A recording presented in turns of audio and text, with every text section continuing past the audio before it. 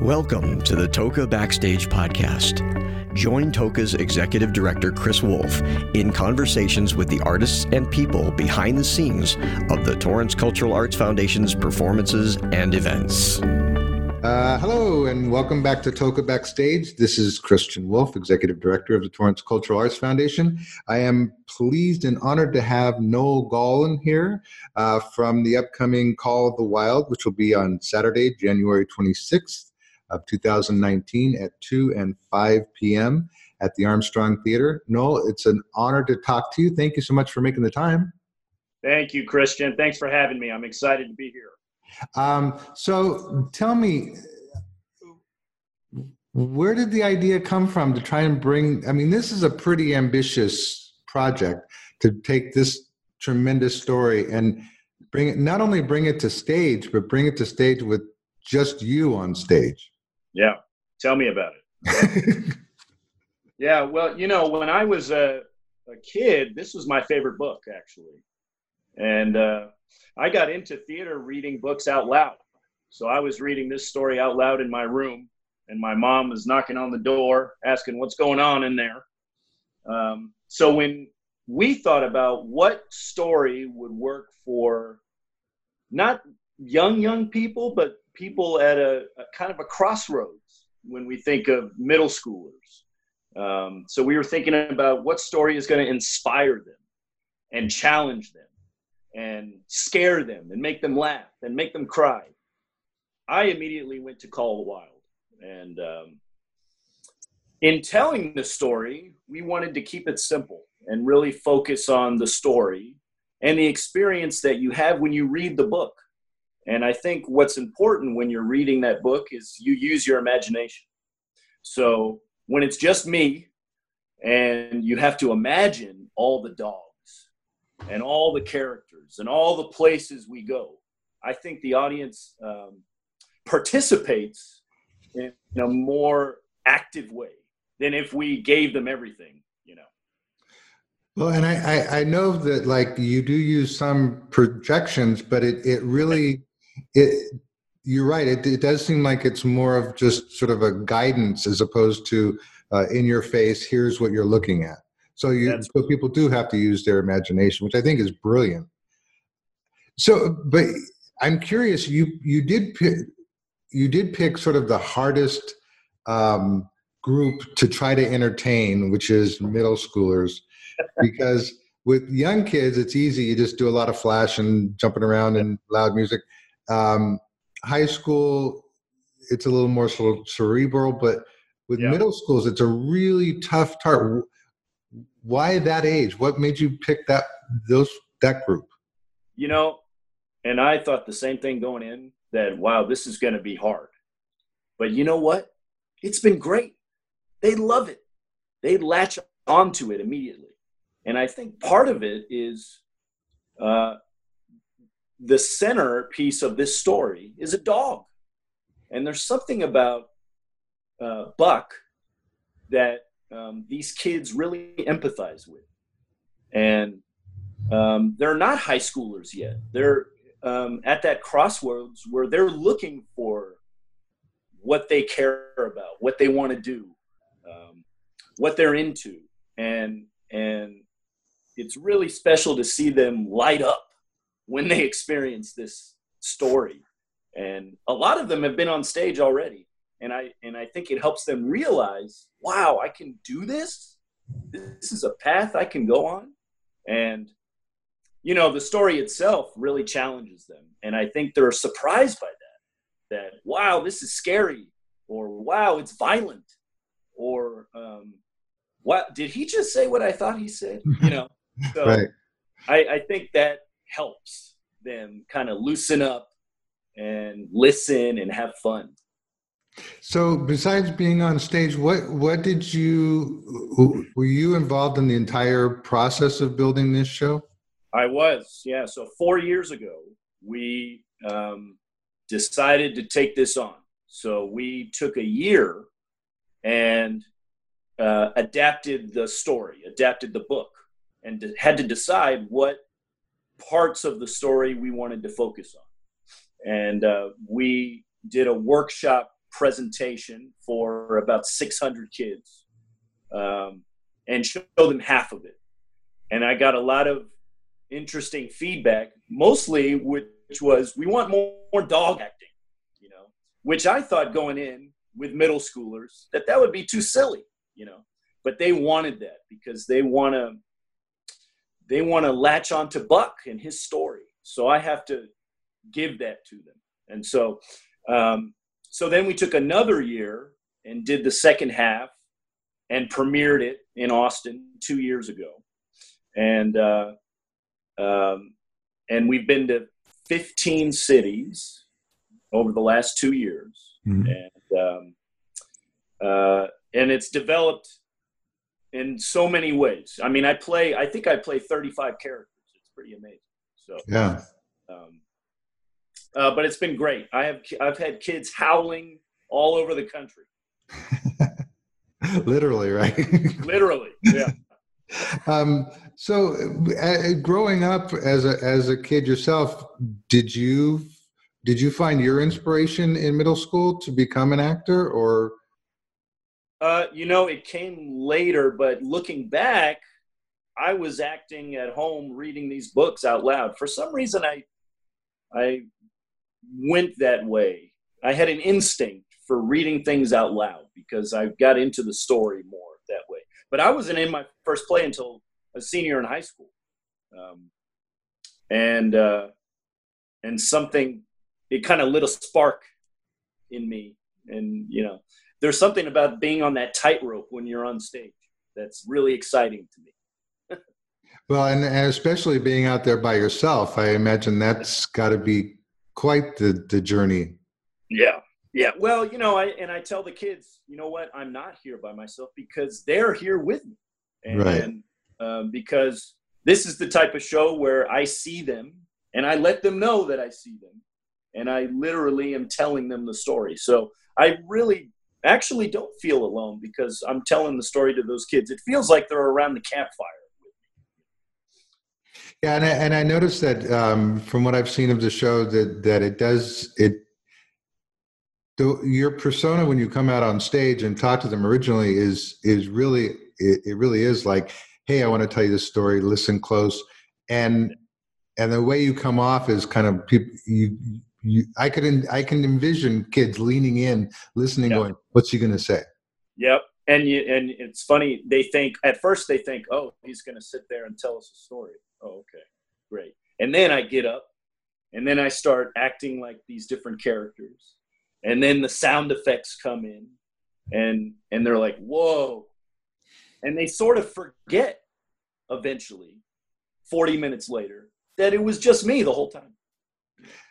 Now, I'm curious. I mean, most actors will take their talent and say, okay, I want to be an actor, so I'm going to pursue this path, which is either Hollywood, commercials, Broadway, whatever. You chose a very specific path, which is to entertain and educate and enlighten kids. What was the impulse to do that? Well, I've always loved the theater. I've always been drawn to the theater.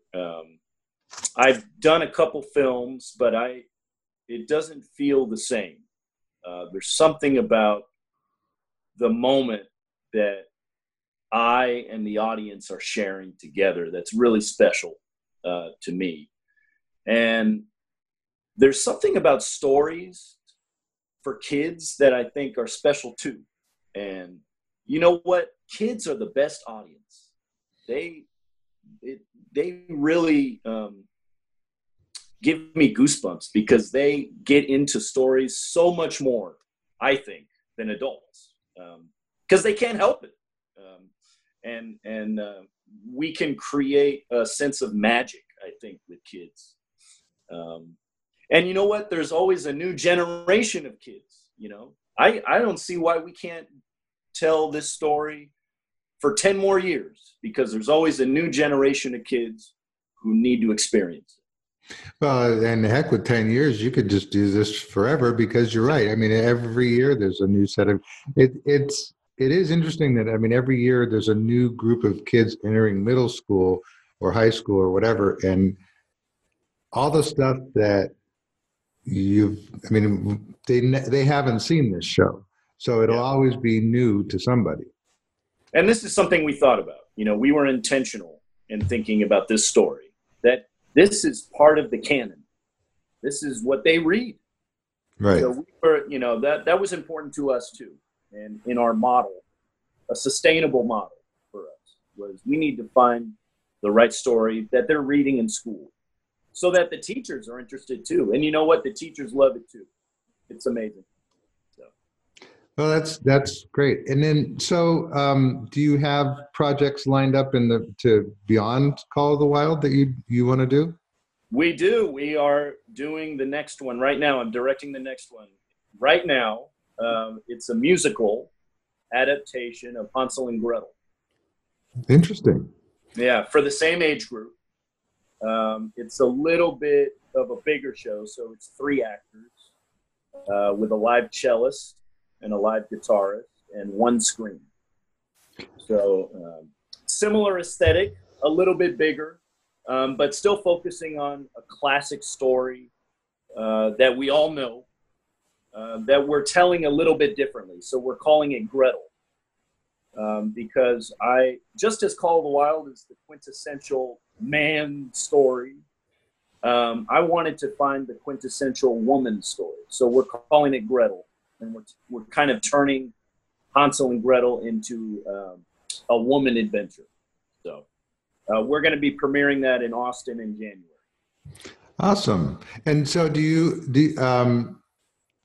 it's interesting because I personally, when you said Hansel and Gretel, and it was geared to the same age group, I would have thought it would be for a younger age group just by the title. But what you're saying is it almost sounds like you're adding, I'm maybe reading into it, but it sounds like you're adding a sort of a Me Too or a women empowerment concept to it. Yeah, well, yeah, I want young people to also know that girls can be the lead in an adventure too. When a woman shows up in Call of the Wild, everyone is surprised, right? Because that's a world full of men. Right. And so it's important to me to show not only young girls, but young boys too, that girls can be the leader of an adventure. And we're also going to make it scary. So I'm excited about that. And middle schoolers want to be scared. So. Yeah, there is. I would agree with you that I think within limits. Right? I think that most of those scary movies seem to be geared towards the middle school, high school age kids. So, is there a project that you, besides these 2 that you're working on, that you've just been dying to do? Well, you know what? I'm thinking about the next one, which is Wind in the Willows. Wow. Yeah. So that we're working right now to adapt that. If Call of the Wild decides to stop, or if I decide to have someone else do Call of the Wild, then I'm doing Wind in the Willows next as a one-man show. So we're working on adapting that right now, which is quite a task, but sort of the same format as Call of the Wild, 3 screens, 1 actor. So yeah. Do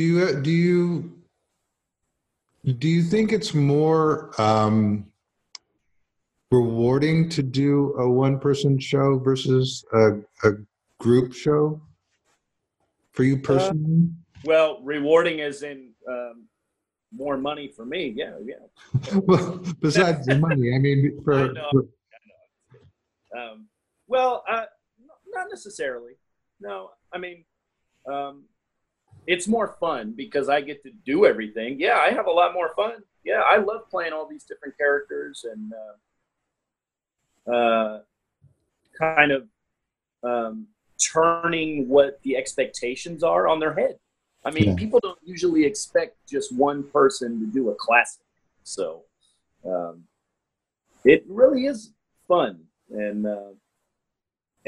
it's a fun challenge to figure out how to make all these characters distinct. And a lot of the kids always ask me that question, like, how'd you do that? You know, and I always tell them, well, all of these characters, I know them. They're a real person in my life. Well, I'm curious, having been in the theater as long as I have, and probably I'm sure you've been there too, that the one person show oftentimes gets a really bad rap because there are as many good one person shows, there is probably twice as many bad one person shows. For the parent who sees in the brochure, oh, it's a one person show at Call of the Wild, no. What would your response to that be? How would you address that to somebody who's like, I don't really want to?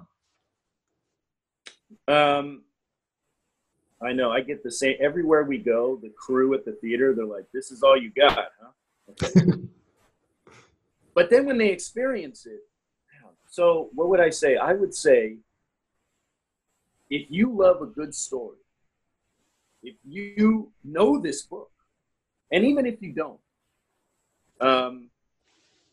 come to the theater and really experience the story, because it may just be one person, but it's an entire theatrical experience.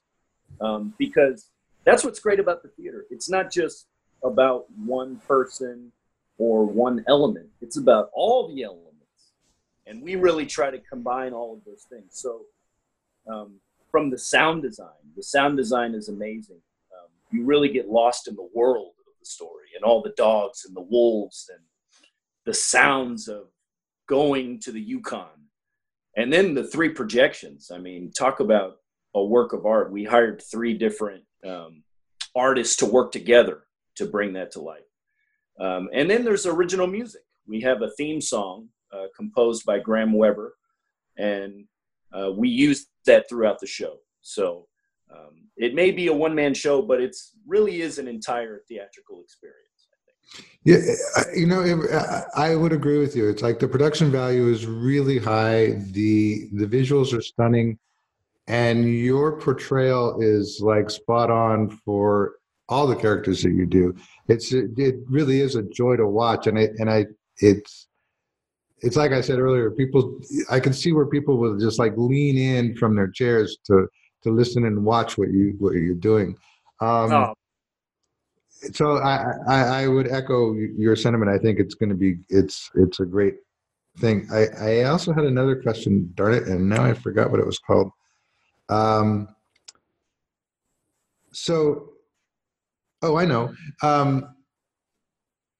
One of the things that our organization does, besides present shows, is we try to inspire and help up and coming artists. And I'm curious. I find it fascinating that like one person shows or 2-person shows, they don't wait for the opportunity to do something. They sort of create their opportunity. Is that how you sort of feel about your career? Is that you've sort of created this opportunity for yourself? Absolutely. Me and my partner, Jason Tremblay, who adapted and directed this show, we've been working in the theater scene here in Austin for 10 years. And 4 years ago, we came together and said, we need to forge our own path, because, the kind of cycle of the theater scene was kind of a stalemate. And so we needed to figure out a model for us and make it happen for us. And I've been working with youth for 12 years now. So that was, and just being smart about focusing on the youth and the next generation of artists. So yes, absolutely. This was an opportunity to forge our own path. Yeah. And what would your recommendation be to any young actor out there who sees this show and says, well, that's something I want to do? What words of encouragement would you give to any young up-and-coming performer? Do it. Absolutely. Yes. I mean, and what I always tell the kids, the secret to acting is having fun. That's the secret. Because if you're having fun, you are your confidence is up, you're into the story, and if you're having fun, the audience will have fun. And then I would suggest, when I say go for it, go to school. You know, I've studied abroad with the Royal Shakespeare Company, and that helped me blossom. And, you know, because I think it's important, especially in the performing arts, to really challenge yourself and not just like go to auditions, but really challenge yourself and get intensive about your training. Yeah. And kind of, I think one person said to me, once you get all that training, then you can forget it, but you got to get the training first, you know? So yeah, I think that's what I would say. Have fun and work hard. Yeah. Very wise words to live by, for sure. Well, I think our time is just about up. I want to thank you, Noel, for taking the time. I'm really looking forward to seeing you in January and presenting your show. What do you hope people walk away with? What do you hope the kids walk away with after the show is over? A couple things. First would be, wow, theater is awesome. Yay, theater. You know, I want to do it, or I want to go see more theater, or, hey, Mom, let's go see another play. The second thing would be, wow, I want to read that book. Even if you've already read it. You know, I had one girl say something amazing, which was, how is the book so confusing and this show was so clear? You know, and I said, great, go read the book. I bet it's going to be more clear. Yeah, that's awesome. And quite frankly, it's been a while since I've read it, and I actually pulling it out of the garage later to read it again, because it's been a while. But I do thank you, and really looking forward to seeing you in person in January.